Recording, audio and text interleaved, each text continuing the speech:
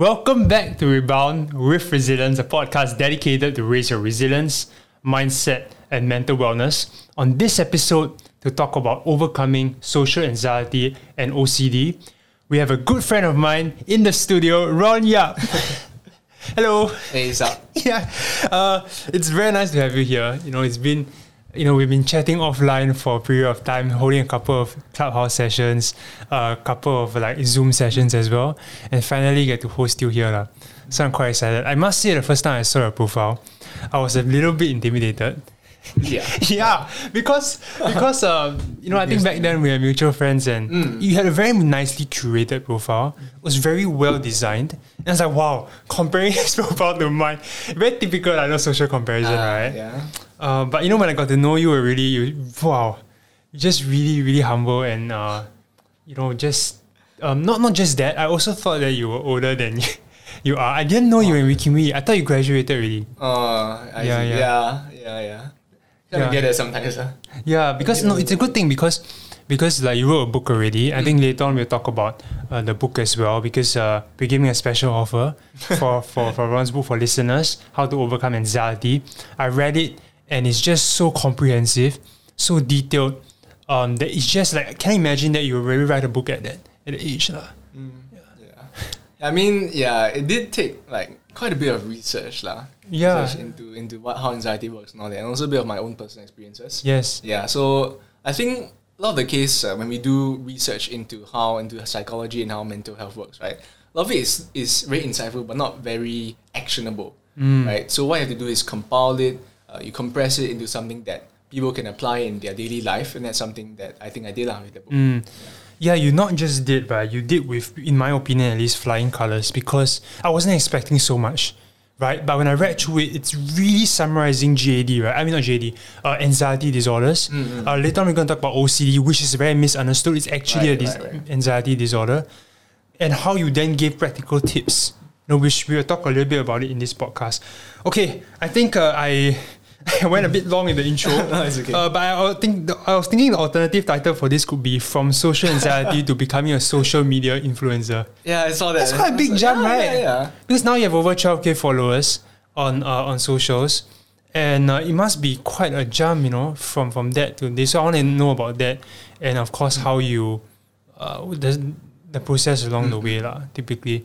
And of course, for guests, for listeners as well, we will talk a bit about OCD. It's very misunderstood, and how you can then overcome it or manage it in a way. Okay, so yeah, let's go into it. Oh, just want to add a disclaimer as well, right? I think Ron always mentions very important about this. This is not medical advice. It shouldn't replace a therapist's advice or psychologist's advice, right?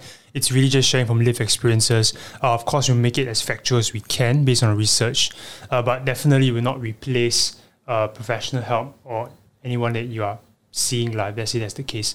Okay, so I guess let's start with growing up first. How did that social anxiety form? And we talk a bit about anxiety. You did mention in your book where you lost your dad to cancer when you're around 3 years old, and that was one of the triggers. So maybe we can start with that and then how that evolved. Yeah. So basically, I lost my dad to leukemia when I was 3. Yeah, actually, it wasn't the death that registered that much impact on me at the time, because I think I was still very young. So actually, kind of what impacted me more over the long run, right, was kind of that loss of that guiding, I guess you could say, parental figure, right? So on one hand, you have the financial aspect, because my mom was a working mother, and honestly, she was working her butt off very frequently. And because of that, I think I was left alone for most of my life. And when you're alone, you don't really have any siblings to talk to, also not really that many close friends. You kind of get stuck at home a lot.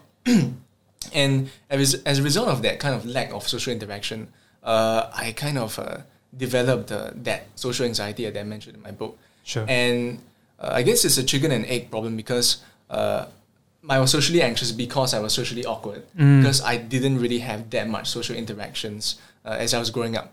Yeah. So that's something that was quite impactful on my life. So talking a bit more about that social anxiety, I guess what happened to me was that I was bullied very frequently because I was super awkward. and it hurts. It hurts a lot. And it's really kind of crippling because it's hard to imagine being in that position when you're having a conversation, right? Like what we're doing right now. And you're not really that sure whether the words that are going to come out of your mouth next is going to be something that the other party finds to be weird, right? Or something that's going to stop the conversation in its tracks, right? So what happened to me all the time was I would try and formulate these sentences in my head, but they just won't come out the way that I want them to, right? So, and after a while of doing that, I kind of realized that people found me to be quite weird. Right. Because you're second guessing yourself, and then you're always stuck in your mind, right? Right. And people know that, people can see that you're stuck in your head, right? Then as a result of that, I kind of shut down, right, after a while. And it took me a lot of years to get me out of that shell.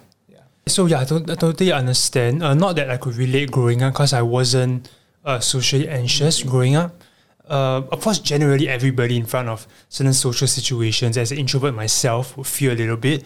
But I think the degree to which you felt it was a bit extreme. And I think in the book as well, you talked about anxiety, right? General anxiety, right? It's caused when a stressor is gone awry, or it's, we know the fight or flight response, right? That's to protect us. We have evolved so that when we face inverted commas a threat, our body actually produces a fight or flight response. But when that's too intense or over a lengthy period of time, that leads to problems where it's constantly being activated in weird situations.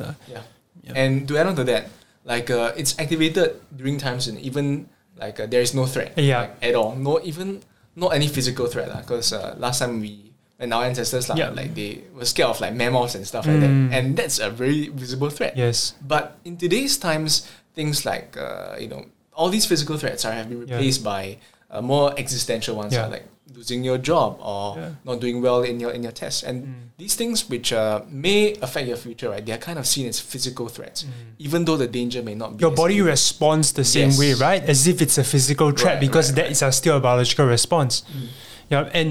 And it's also negativity bias, right? Because we share in some of my podcasts that you can either, there are two mistakes you can make. Which one would you rather make, right? Thinking there's a tiger, just assume like you're in a jungle, okay? And then you're hunting. There are two mistakes you can potentially make. Thinking there is no tiger when there is one, or thinking there's a tiger where there isn't one, right? And the mind is always evolved to make the second mistake way more. Right? Because if you make the first mistake just once, you are dead. So that's why we're very kind of biased to negativity. We always overestimate threats and underestimate opportunities. So it's glad that we discussed that kind of the premise for anxiety. But how did it manifest and how did it affect your self-worth? So at the height of it.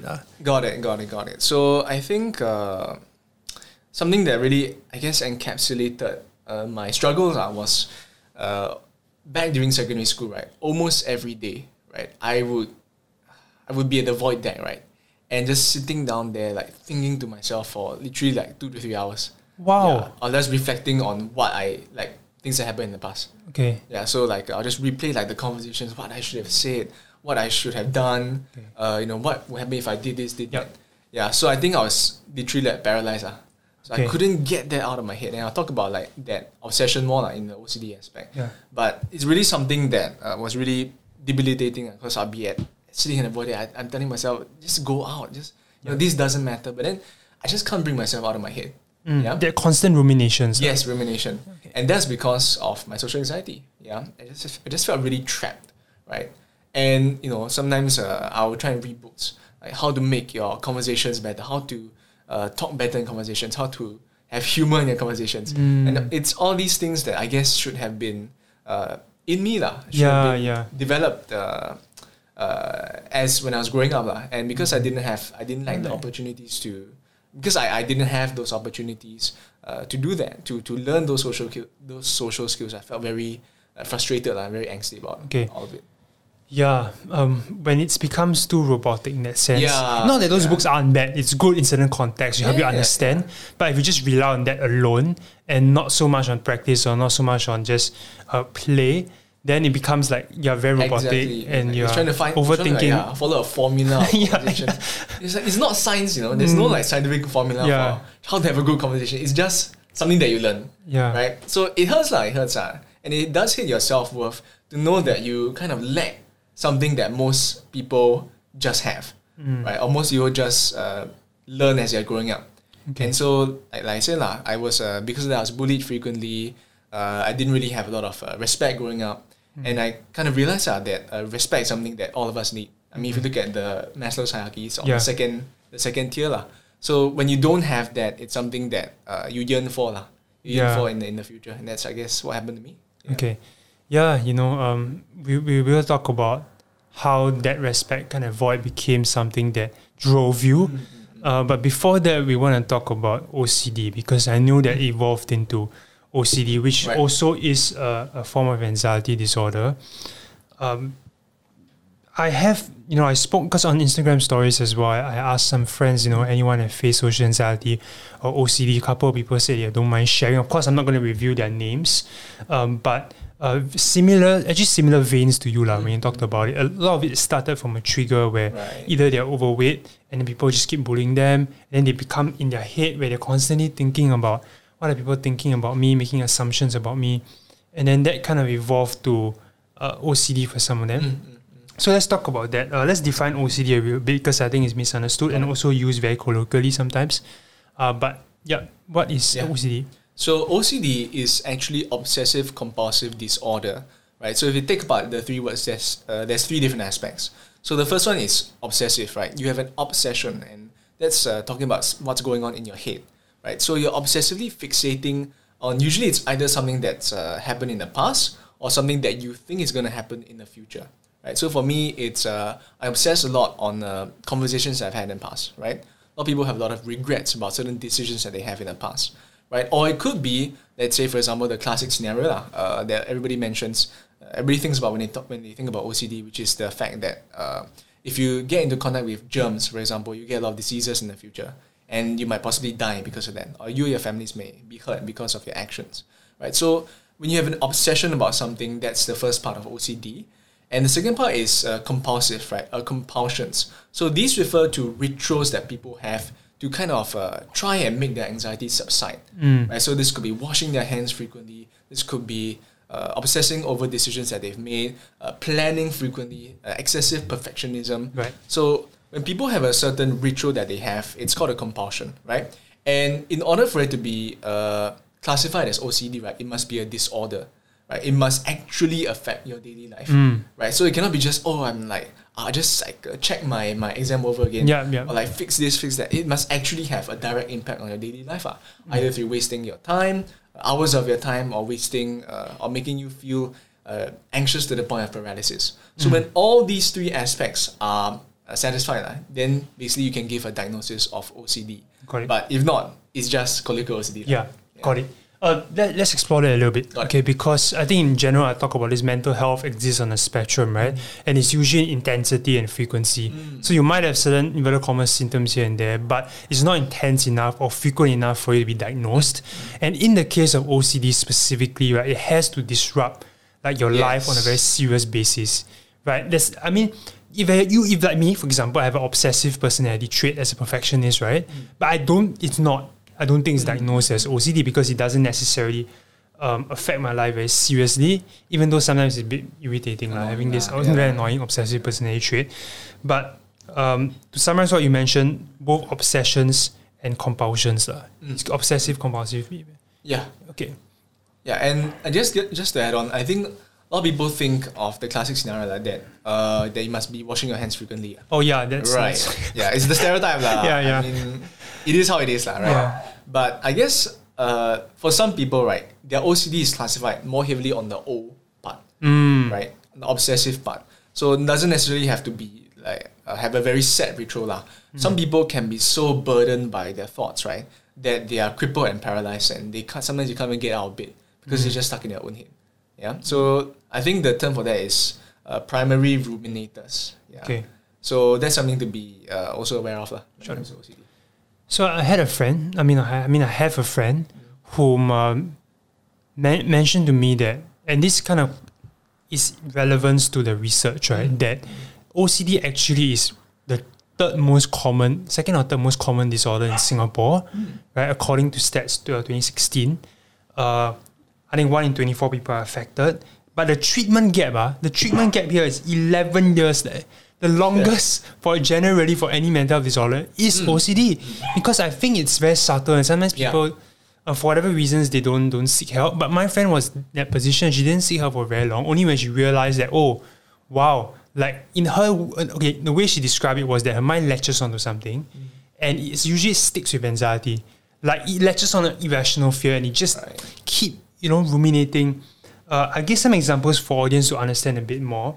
This is just taken from the web, right? Let me know if it's accurate. But usually it's classified like fear of contamination, of germs, fear of harm from illnesses. This may include an excessive sense of responsibility for preventing the harm, which is the compulsions part.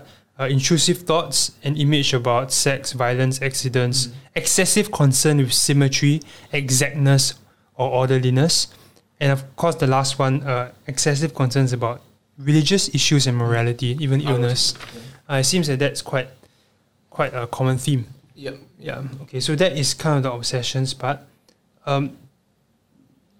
Let's talk about that in your context, and then of course the compulsion, which you mentioned in the book, that you need to pee all the time. Okay, but that was quite stark, So share with us about spoilers, that. Okay. Yeah.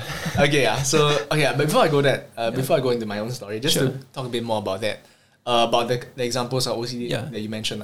So there's a lot of different ones. A lot of them are very distressing, right? So just to mention, there's also things like moral OCD, philosophical OCD. So like if your decision, for example, does not fit your own moral values, right, you're just paralyzed. You're just stuck, and you've just like you can't move actually. You can't decide from now on. There's also things like you can edit this out if you want, like pedophile OCD. Yeah, so people have I will include it in for awareness. Okay, good. Yeah, so pedophile OCD, people who have pedophilic thoughts, then they can't get themselves out of it. Right. Things like also some people they have fears and thoughts of being like a LGBTQ. Okay. Right? So all constantly questioning their sexuality. Yes. And they cannot find a definite answer. So a lot of that comes into obsession. So thankfully, I have had none of that. None of the more, I guess, specific forms of OCD. So for me, my compulsion was, as you said, I pee like a dog. I pee a lot. I pee like a river. Yeah. And so I'm very willing to admit this because whatever, it's just life. In fact, the CNA actually contacted me a few days before to talk about OCD. Just a few days before this? Yeah.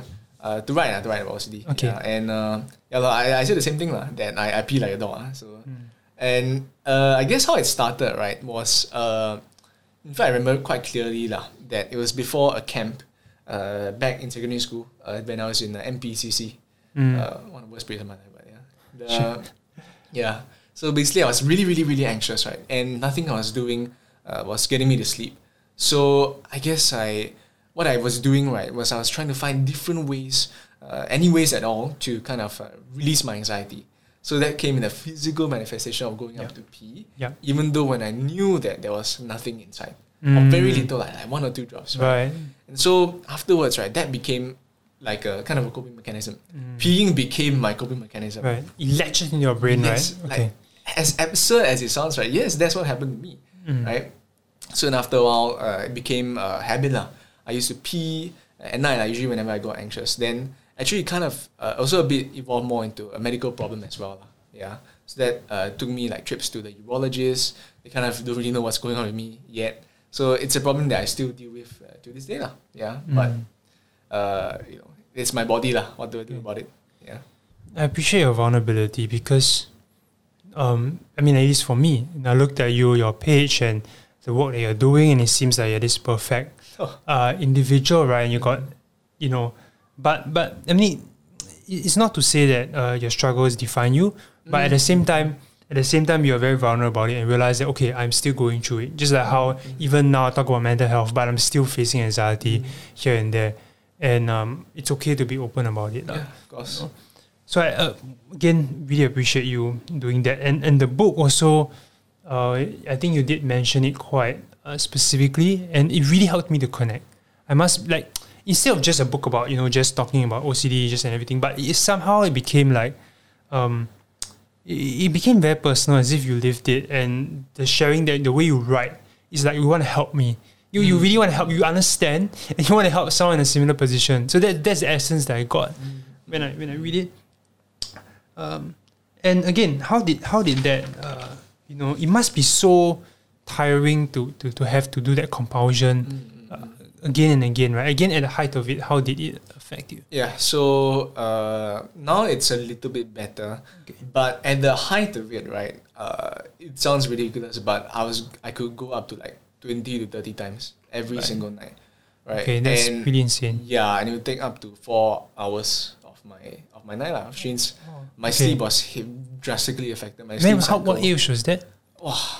Remember? Honestly, like probably starting from my JC period. Right. So 17 all the way up until my first few years of university lah. So 17 to 22, 23. Okay. Yeah, so it was quite painful lah. Yeah. Wow, that is. I can't imagine how painful that would be, because it's like you have to do it, but you know it's affecting your sleep and correct and your energy. Like I guess the worst thing about it is that you know that it's irrational. You know that it's something that you shouldn't do, yet you're still doing it, right? And I guess a bit more of that. OCD. There's a difference between OCD and OCPD. Okay. So obsessive compulsive personality disorder, and the difference between the two is that for OCD you know that it's irrational, right? But you just can't get yourself out of it. For OCPD people, they think that it's irrational. So they think that it's rational. But they think that washing your hands obsessively does help in some way, and that the benefits outweighs the cons. I see. Yeah. So that one is a personality disorder, but OCD is an anxiety disorder. Right. So you're aware that it's not helping, but you can't. And you just can't get out of that loop in your mind. Yeah, and it just hurts. It hurts. Yeah, I guess we won't go into the psychological basis behind it, but it has to be something to do with our mechanisms and the way, because we are routine creatures and we generally function with patterns, right? And that's how we survive. So when that's taken to the extreme, it becomes maladaptive. It's not just that. Could you just share for awareness, what are some other compulsions that people you heard of or you read about? Yeah, so obviously the classic scenario is the washing the hands, the drying, like washing the clothes as well. I know of, I read before of a mother who actually washed her son's army uniform so much that it became white. Yeah. So it's hard. I thought that the number 4 was like indestructible. Yeah. Until you see like the white color, it's like almost bleached. Yeah. So that's one thing. And OCD can revolve around almost anything. I know a girl that I talked to via Instagram that her OCD comes in the form of food. Right? So if she has to eat her meals in a certain order, otherwise she cannot eat them at all. She will throw up. Yeah. So there's also OCD about I guess catastrophes or disasters, right? That if I don't do this certain thing, like if I don't like close the curtains a certain way, or if I don't like adjust the time a certain way, that something disastrous will happen, something catastrophic will happen. Yeah. Okay. So there's all of these different compulsions and rituals, and it could be anything, right? Yeah. So it manifests in different ways. Okay. Let's talk about overcoming, the process of overcoming it. There are a lot of people who want to hear this. And of course, we also will talk about just managing general anxiety, because I think some of the things that we talk about is also applicable just to anybody. Yes. Yeah. So let's go into that. What was that recovery process like for you? Got it. So for OCD, to be very honest, I am still dealing with it. It's a little bit better, but I'm still in the midst of it. Okay. But I guess what really made it better was confronting why I did these actions in the first place. Yeah. So at the root of it is anxiety. Right? What am I anxious about? So when I did deal with that, it helped a bit better. But more specifically for OCD, right? There's a new form of treatment called ERP, which is exposure and response prevention. I don't have any history of it myself. Okay. But as the name suggests, right, it's having a professional expose you to what scares you. Okay. Right. So whether it's germs or not peeing or not washing your clothes, right? And in a sense, you eat the fear. Yeah. So you realize that even if you don't do the action, nothing bad happens. Yeah. And that's kind of what breaks you out of your loop. Right. And that takes a trained professional. But the idea is there that sometimes if you extend the fear or if you extend the period of being in the fear, you get comfortable with it. And you realize that, yes, you may feel discomfort, but you don't necessarily have to feel uncomfortable. Okay. Right? So that's the idea behind ERP. It's like desensitizing yourself to it. Is it like kind of a subset of CBT as well? Yes, I believe yes, so, yes. right? It's kind of under the same premise. I guess it's a good transition to talk about CBT because I know that you did a course recently on that. You invested into that. But before I talk about it, a friend of mine actually mentioned that ERP helped her a little bit. She had OCD. She did a bit of research and then she did a bit of practice and also went to see a therapist. And I think that helped. I think it's rare for people listening to maybe have a more serious form of OCD, but I think that you do find that, okay, certain things relate. You might want to go and see if you get yourself diagnosed or just have a professional's advice on that. Yeah. And even if you don't have OCD, like you have obsessive compulsive traits, right? Yeah. That idea still applies. Right. Right. Yeah. So even if you are a perfectionist, right? Maybe try purposely not being perfectionist, right? Maybe just leave a typo in that purposely to get rid of that fear, right? And you realize that actually nothing happens, right? Nothing happens at all when people don't really care, right? And then what happens is that that fear dispels within you. You create a new loop, a new neural pathway in your brain.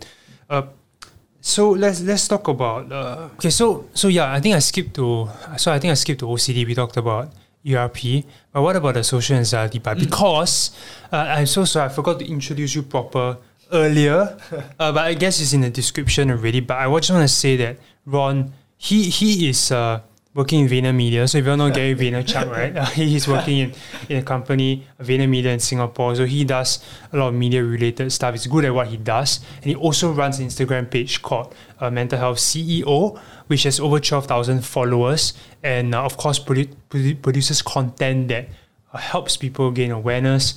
And when I read through it, it's just the thought process is very deep. And it helps me to rethink about the nuances about mental health. So definitely go and check it out. But when I describe this to you, it almost seems like, wow, it's quite a stark contrast, right? Because you were sitting by the void deck 3 hours thinking about stuff, and now you're producing content daily or every other day where you're exposed to stresses, right? And so I'm curious to know, what was that transition from social anxiety to being a social media influencer? Okay. Yeah, so it really is a big step. The fact that I can be here talking to you and facing the cameras is something that maybe Hats off to you, Like if I was 3 or 4 years back, I would never imagine that I would be in this situation, and I'm very grateful for that. So there's a few things that actually got me out of social anxiety, right? And I guess the most tangible thing, right, was that when I entered university, I actually got a close circle of friends that I could rely on for emotional support that I didn't really have that much back in my previous years. And what that did for me was that I was able to talk freely without being judged, and that I could relate to people with my sense of humor, with the kind of topics I want to talk about. And when that happened, it kind of convinced me that I had value and I could bring value to different conversations, right? And so that was very beneficial for me. And I guess the second thing was a kind of a thought process and a realization that I had, which is that honestly, most people don't really care about you that much. Yeah, most people have their own food stuck so far. I mean, you've heard it before. You did mention this before. Most it's okay, you can say it. Most people, I'll use the more PC version. Sure. Most people have their own food stuck so far up their own butt, right? Yeah. They don't care about you, right? And I'm not sure what convinced me that was the case, but after a while I realized that most people are drowning in their own problems so much that your minor transgression, or let's say you said the wrong thing or you did the wrong thing during conversations, it didn't really register to them that much. It doesn't register to them that much. And that was something that was very, very influential for me in realizing that. It also kind of made me a bit more irreverent, so to speak. Yeah. And so another thing that gave me confidence was growing the page, right? Because previously in the past, even though I had successes, they didn't really convince me that I had self-worth and that my own flaws outweighed my own positive and achievements. So the fact that I was able to grow the page, that receive positive feedback from people saying that, hey, your post really resonated with me, thank you so much. And then I was also helping people in person via Zoom. And they also mentioned that it was something that was really helpful for them.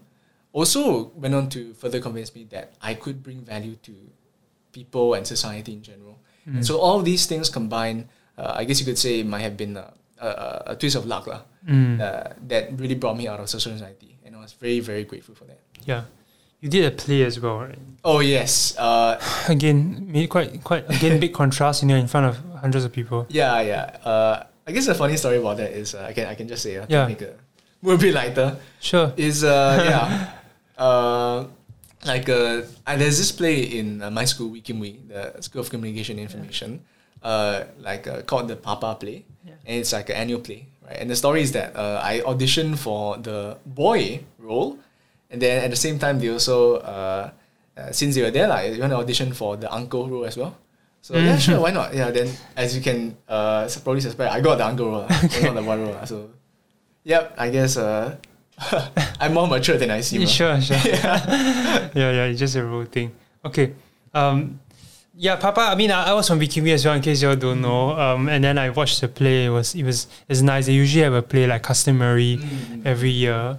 Yeah. I can't remember exactly what. Mine was about studies and education. I can't remember the exact name for it, but it's fun. It's fun being part of a production, exposing yourself, talking to people, like you said, a close group of friends that helped you.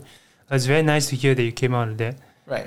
And I guess also the fact that I was also exposed to acting, being trained in acting, allowed me to, I guess, see, understand the psychology behind characters in their past, right? And apply their own, I guess, framework and methodology to my own life, and as well as how to change it, right? So all these character development methods, all these characterization methods was actually kind of helpful for me. Right. Okay, cool. In fact, my friends, those that I actually talked to, right, about this, all of them mentioned that they overcome social anxiety by actual exposure. One of them mentioned that she had to be put in leadership positions. She has and she was kind of forced into it. She took on the role. Another one of my friend mentioned about it's still a process of overcoming, but then she had to put herself out there and focus on a task for her. It's just focusing on a task and not too much about people around her, like you said. So again, but then this, I must imagine, can be quite tricky because it is a huge trigger for some people, so it has to be managed. And I would say, don't just take our advice face value. You got to maybe counter check with therapists or somebody that's a professional before you apply it. Okay, but this seems to be the general theme. Yeah, and don't rush things. Take it slow. This is a habit that you've learned for many years, so have to be realistic about it. You cannot unlearn it in maybe a few weeks. Even if it takes months, I would still say it is a worthwhile endeavor of putting yourself out there, of realizing that people, that you do have value. You do have value. Yeah.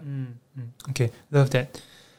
Let's talk about general anxiety.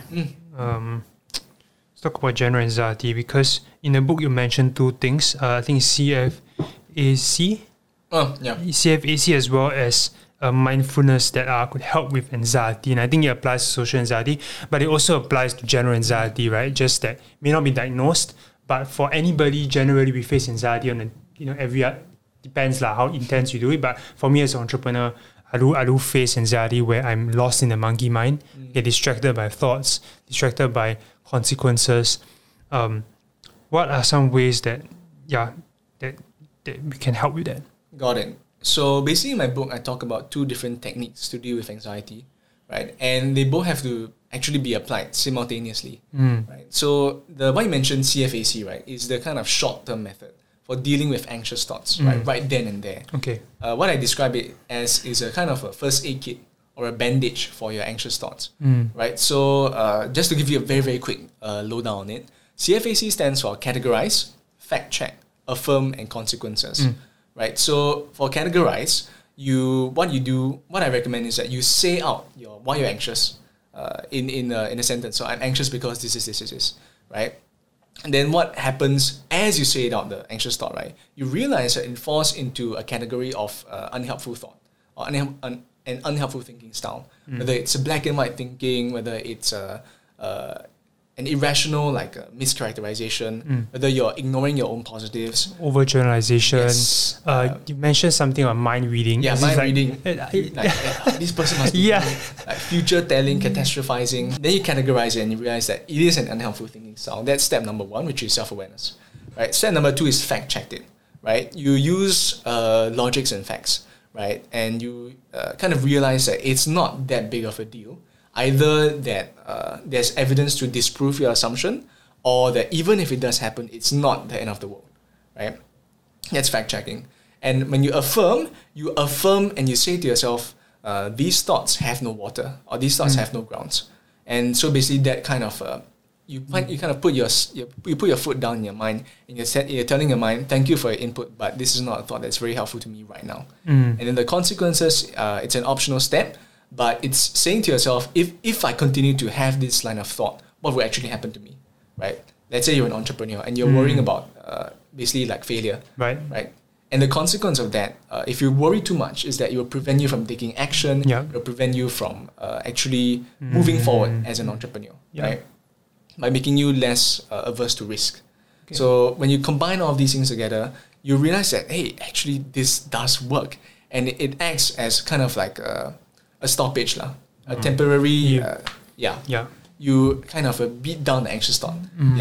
But obviously, what happens sometimes is that it comes back. It comes back over and over and over again.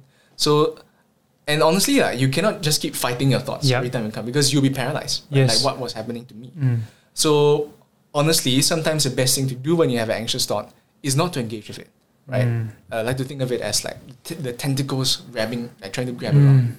So instead, what you should do is to observe it, be aware of it, but not necessarily engage with it. Right? And that's the essence of mindfulness. Love it. Yeah. Let's transition and talk about mindfulness. I did one episode previously with Aaron D. You should definitely check it out, because we explore mindfulness in that episode on YouTube or of course. I saw it's very, very helpful. Wow. Yeah. And the fact is that when I read your book, the things that you mentioned actually is very congruent to what she said about focus, attention, and observation. She mentioned those are the skills of mindfulness. So let's reiterate it a little bit. Okay, how letting your thoughts flow, what are metaphors you can use, and the skills of mindfulness. Got it. So in mindfulness, there's different forms of mindfulness, but the one that I guess I resonate with the most is called detached mindfulness, right? And what usually happens in detached mindfulness is that you treat your thoughts, as you said, as a form of metaphor, right? So you treat it as something else. So this can be different things. Can be like leaves floating down a river, can be movies playing in your head, or it can be like nothing that people like to do is treat it as like advertisements that are popping up. All those online ads which are annoying, but you can click out of it, right? But for me, what I choose is clouds.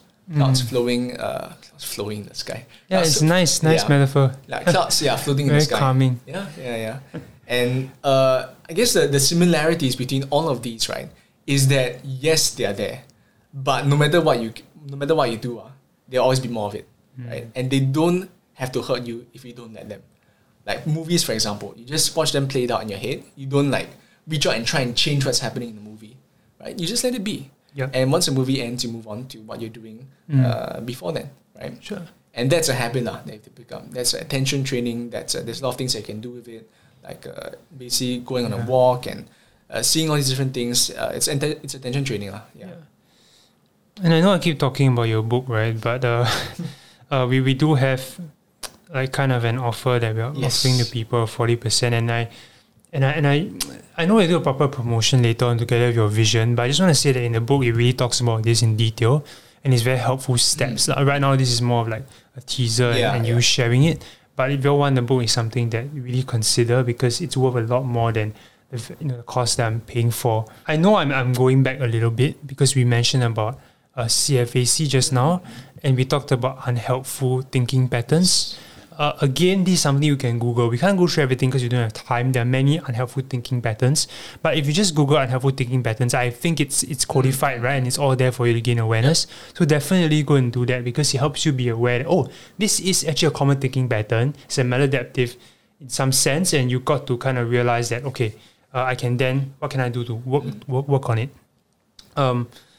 So now we talked about CFAC, we talked about mindfulness. I want to add on to mindfulness as well. It's really about the monk mind versus the monkey mind, right? The monkey mind is distracted, anxiety, but the monk mind is it's just a metaphor. It's just very calm. It's not reactive to stresses. It's able to, like you said, observe your thoughts, right?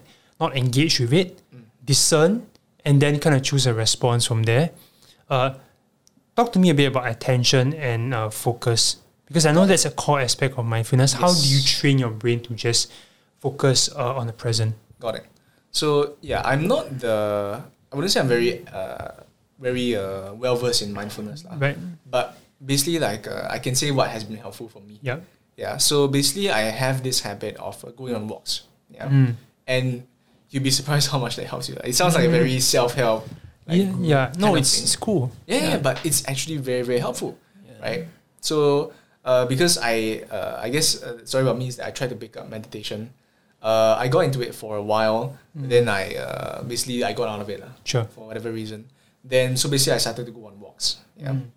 So when I was walking, something that's very helpful that you can do is to try and train your attention to focus on specific things, right? So for example, what you ask questions and then you answer them. For example, what are people wearing? What are the clothes people are wearing? Do you see any similarities between them? What sounds do you hear right now? Do you hear any birds, any dogs, or whichever question that comes to your mind? And the purpose of these exercises, right, is to train your attention such that when you're focusing on these questions, you focus on these questions solely, right? And even if other distracting thoughts come into your mind, you just let them be. You focus on your task at hand, because that, in the end, that's the end goal of mindfulness. You have a singular focus, and then even if you have a lot of these other distractions coming to you, you focus back on it. You retrain your attention to come back to it, right? So you don't have to do this just with walks. You can do it with meditation. You can do it with listening to music, right? So if you have a specific instrument that you're playing, you're noticing the chords, noticing the tunes, and all these different things.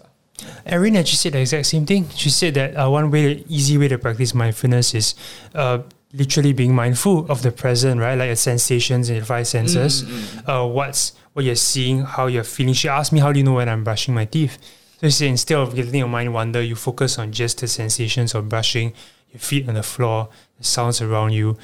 Personally, to be very honest, I haven't practiced it to the extent that I want to, but I feel like I have to, because recently I've been facing a bit of anxiety over typical entrepreneur stuff.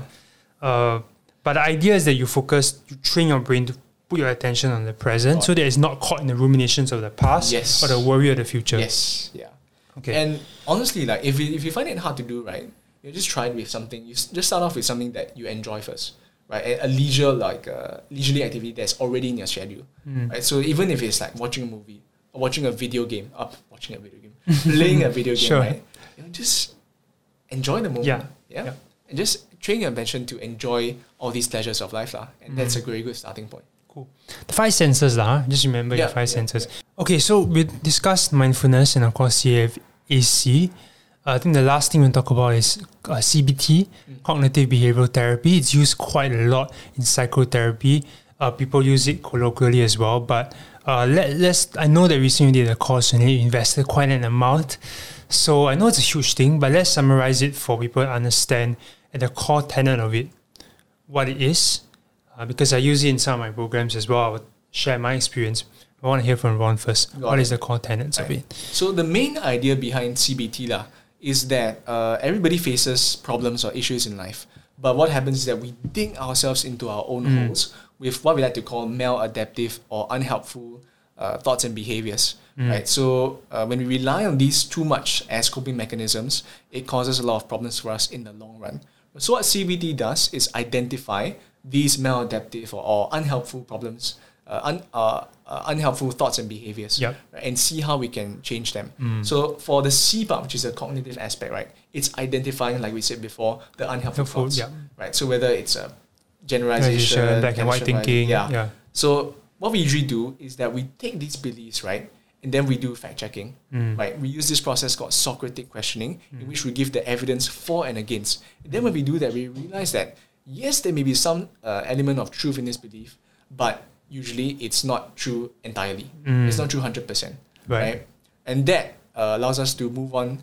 When we realize that it's not an entirely correct belief that we are holding, that allows us to move on to the problematic behaviors that are upholding the belief. Yeah, it's true, because a lot of consequences, right? Emotional consequences, behaviors are fundamentally traced to certain underlying beliefs, basement beliefs about something, which could have been there because of, I think, past stigma, people bullying you, whatever that case is, right? We develop some unhealthy beliefs that is not helpful to us in functioning. And CBT is about identifying and then working on them. Yes. Yeah, so let's talk a bit more about working on them.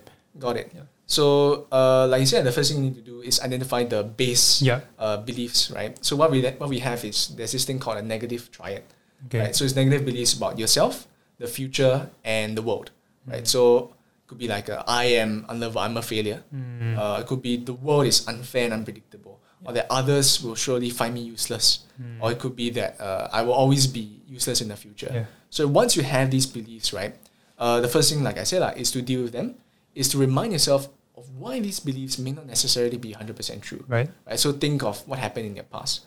In which cases were you actually successful? In which cases were you were actually lovable, or maybe you felt a lot of maybe you had value, right? So when you do that, you work on it, and then you realize what I do is I take a look at people's past and I ask them what actually worked for you in the past, right? So then they will say I did this and I did that, right? And then so basically those qualities are something that you can use and build on to build better behaviors in the future. And on the behavioral aspect, it depends on what kind of issue that you're facing. So for anxiety, we could address it with things like meditation, mindful walking, the things that we talked about before. I see. So that's the behavioral part of it. Yes. Okay. So actually, my CFAC method, right, is actually CBT. It's based on CBT. Correct. It's really the underlying premise. In fact, ABCDE as well, something that I talked about, is also like a branch of it, right, where it's an activating event, right, or adversity, and then you have your consequences. So you write it out and you identify what's the underlying belief that's driving that consequence. And then ABCD, D stands for disputations, right? Disputing the unhelpful beliefs that you just mentioned. And then E stands for effective new beliefs, right? Creating effective new beliefs. And again, to go one step further, I think Martin Seligman, he's like kind of the founder of positive psychology. He talked about three broad ways people or three broad beliefs about failure that's crippling. Number one is personalization. Second one is permanence, thinking that your failure is permanent. And the third one is pervasiveness, thinking it will affect all the areas of your life. And I think all this is just codification. Don't get caught up in it. You can depend on what you want to use, but the idea is that there's always an underlying belief that is helpful, unhelpful, and it's So actually you mentioned ABCD, right? That's under Alice, right? Yeah. This is just a bit of background information. Alice is the creator of REBT, which is Rational Emotive Behavioral Therapy, right? Which is a branch or a subset of CBT, right? That goes further more into detail. There's a few subtle differences, right? And the reason why I bring him up is that I also mentioned this previously, that there's similar to the three ideas that Silman brought up. There's also this thing called the three musts by Alice as well. Okay. So what he's saying is that there's three musts that we have in our minds that's putting us into a lot of pain, right? So the three musts are: I must do well, otherwise I must be perfect, otherwise I'm no good. That other people must be perfect and fit what I think of them, otherwise they are no good.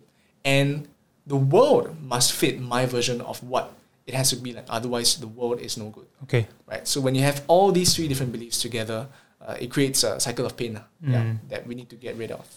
Alright. I know listening to us, right, it might seem a little bit overwhelming, but don't worry. Because there are many ways to classify thoughts, right? But the idea is that we just want you to raise your awareness to know that fundamentally having awareness of your belief systems helps, right? And how you can potentially dispute them, change them in different methods. You can obviously go and research. There's so much information out there. But if you feel a need that you could potentially help, a coach or a therapist could potentially help, then I would suggest go and definitely consider one for yourself. Like we can talk as much as you want about it. But in the end, I you need to work through it, right? A skilled professional would do much better. Okay, but we hope we give you that springboard. Like I honestly learning about CBT and then I'm also doing an ACT course, which is acceptance and commitment therapy. It was really helpful for me because it allowed me to identify the kind of unhelpful belief systems that I was holding, the unhelpful behaviors that I was practicing and allow me to make steps to fixing them. Yeah. You have made very bold steps, which is a good segue to our last segment on your page, your Instagram account, and the work that you do. So, again, I mentioned earlier from social anxiety to being a social influencer. Why it stuck? Because we know that social media can be a huge source of stress and anxiety. So how do you deal with feedback, right? Of course, how you grow your page, I think that one go and listen to the previous one of the episodes on media, mental health, advocacy. Ron is inside as well. He touched on that, so he won't cover it today. You want to reach out to Ron, you can as well on Instagram Growth. But today I want to focus really more on the emotions of it. So how do you manage potential stresses and feedback? Got it. So you mean like bad feedback? Yeah. Or just generally, when you deal with a page, you are exposed to more things. Yeah. So I guess in terms of feedback, right?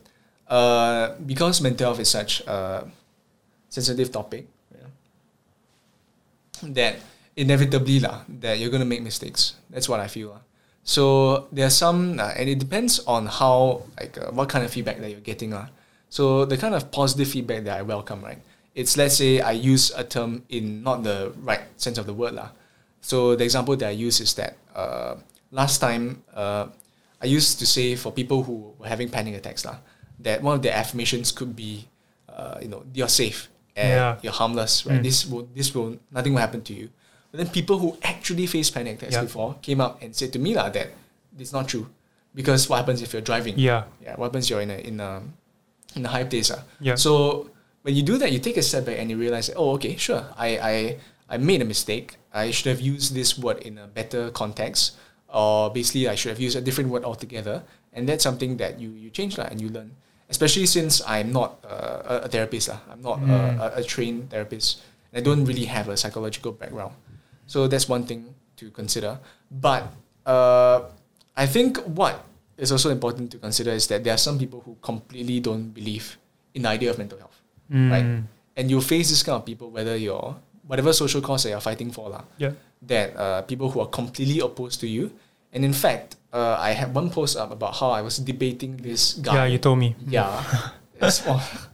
I really, I regret getting that. But it's good. It's a good feedback, right? Some things just better not to engage. But you want to share more about that? Got it. Yeah. So you see, there's this guy who straight up did not believe that mental health was a thing. He thought that depression, he didn't want it's a choice. It's a choice. He blamed the people who were depressed for being depressed, for not doing things that made him happy in quotation marks. It's a motivation problem. Yeah. And that pissed me off. And I was trying to engage with him. Yeah.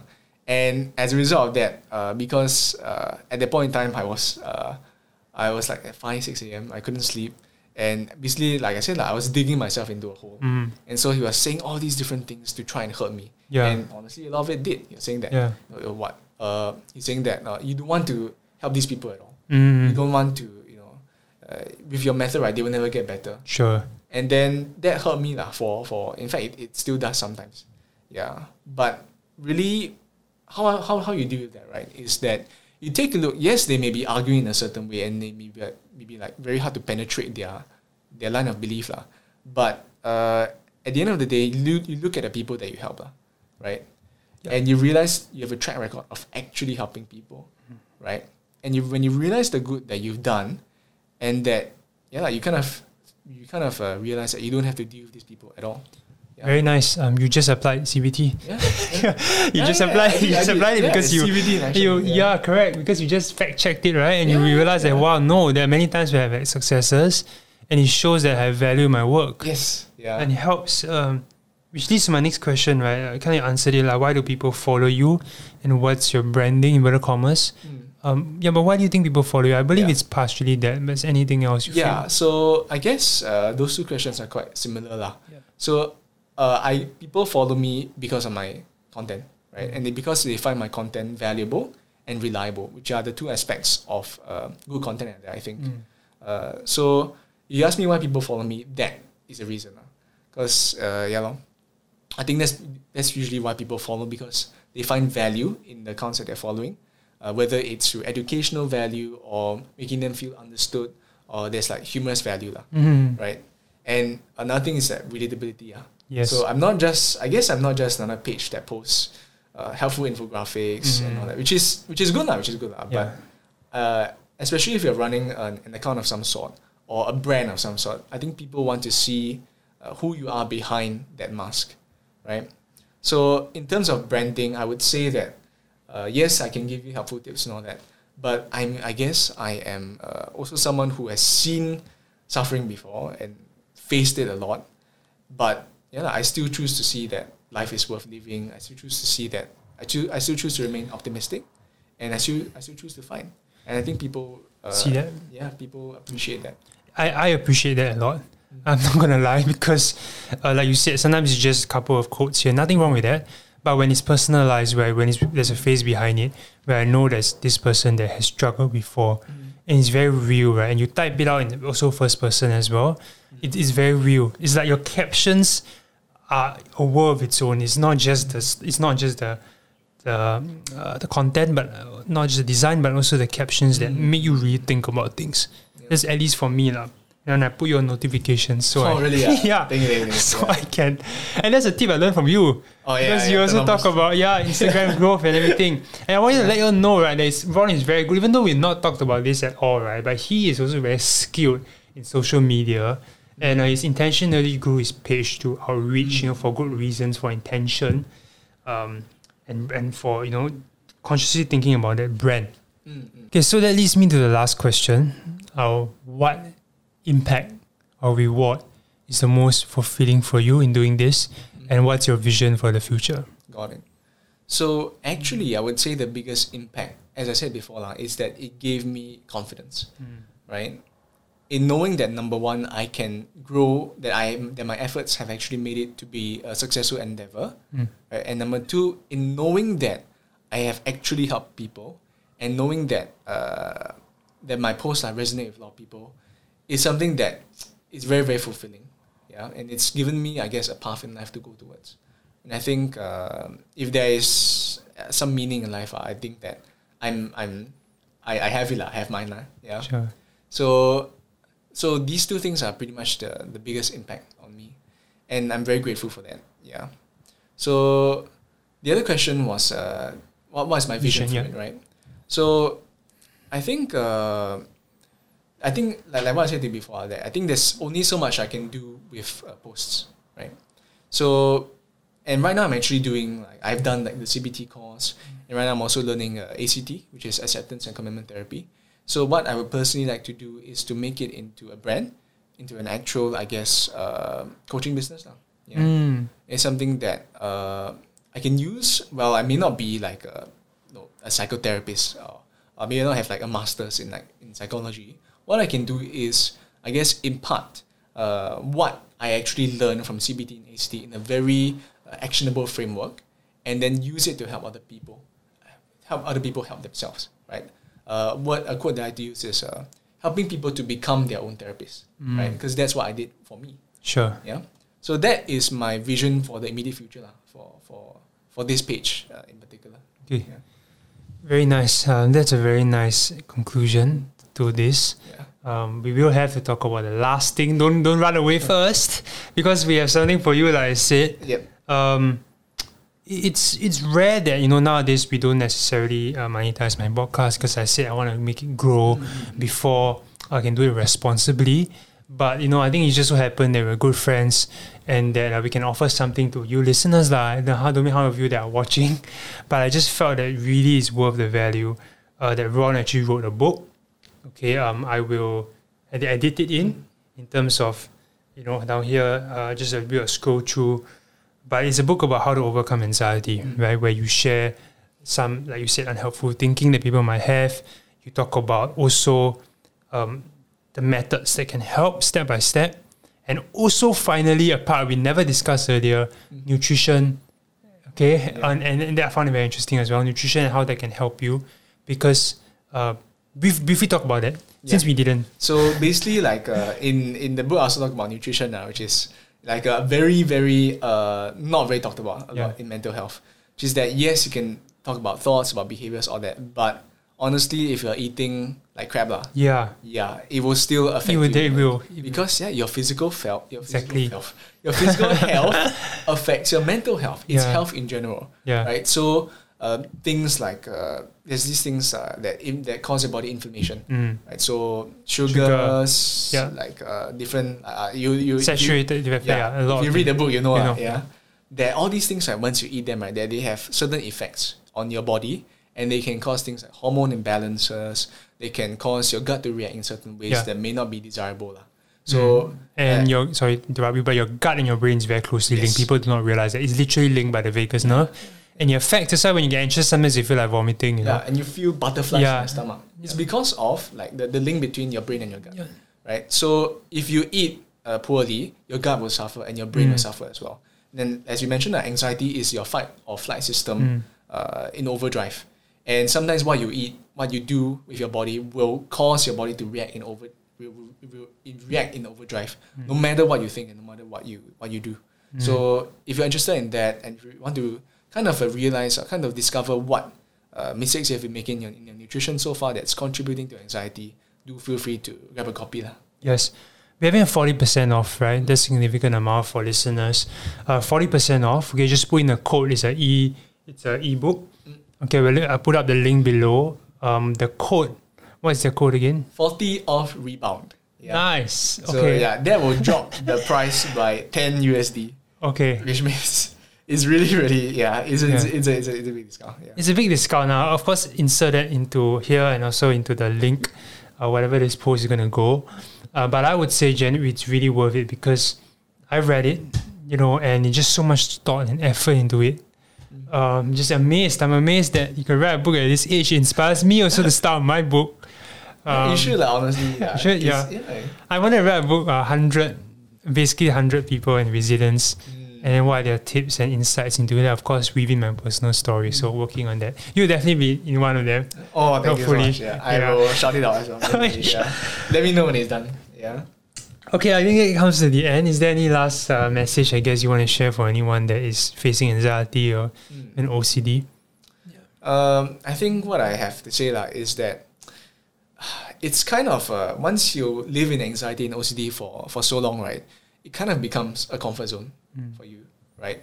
And some people have been anxious for so long and for the vast majority of their lives that they cannot imagine a life without it, right?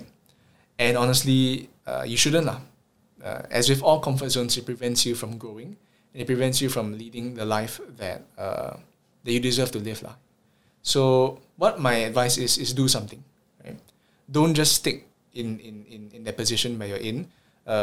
Can be anything as long even if it's a small move, even if it's like walking every day, or breathing or meditating for 5 to 10 minutes every day.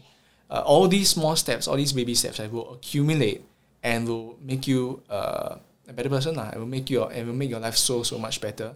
And I know because it has made mine better. Yeah. Thanks for that, Ron.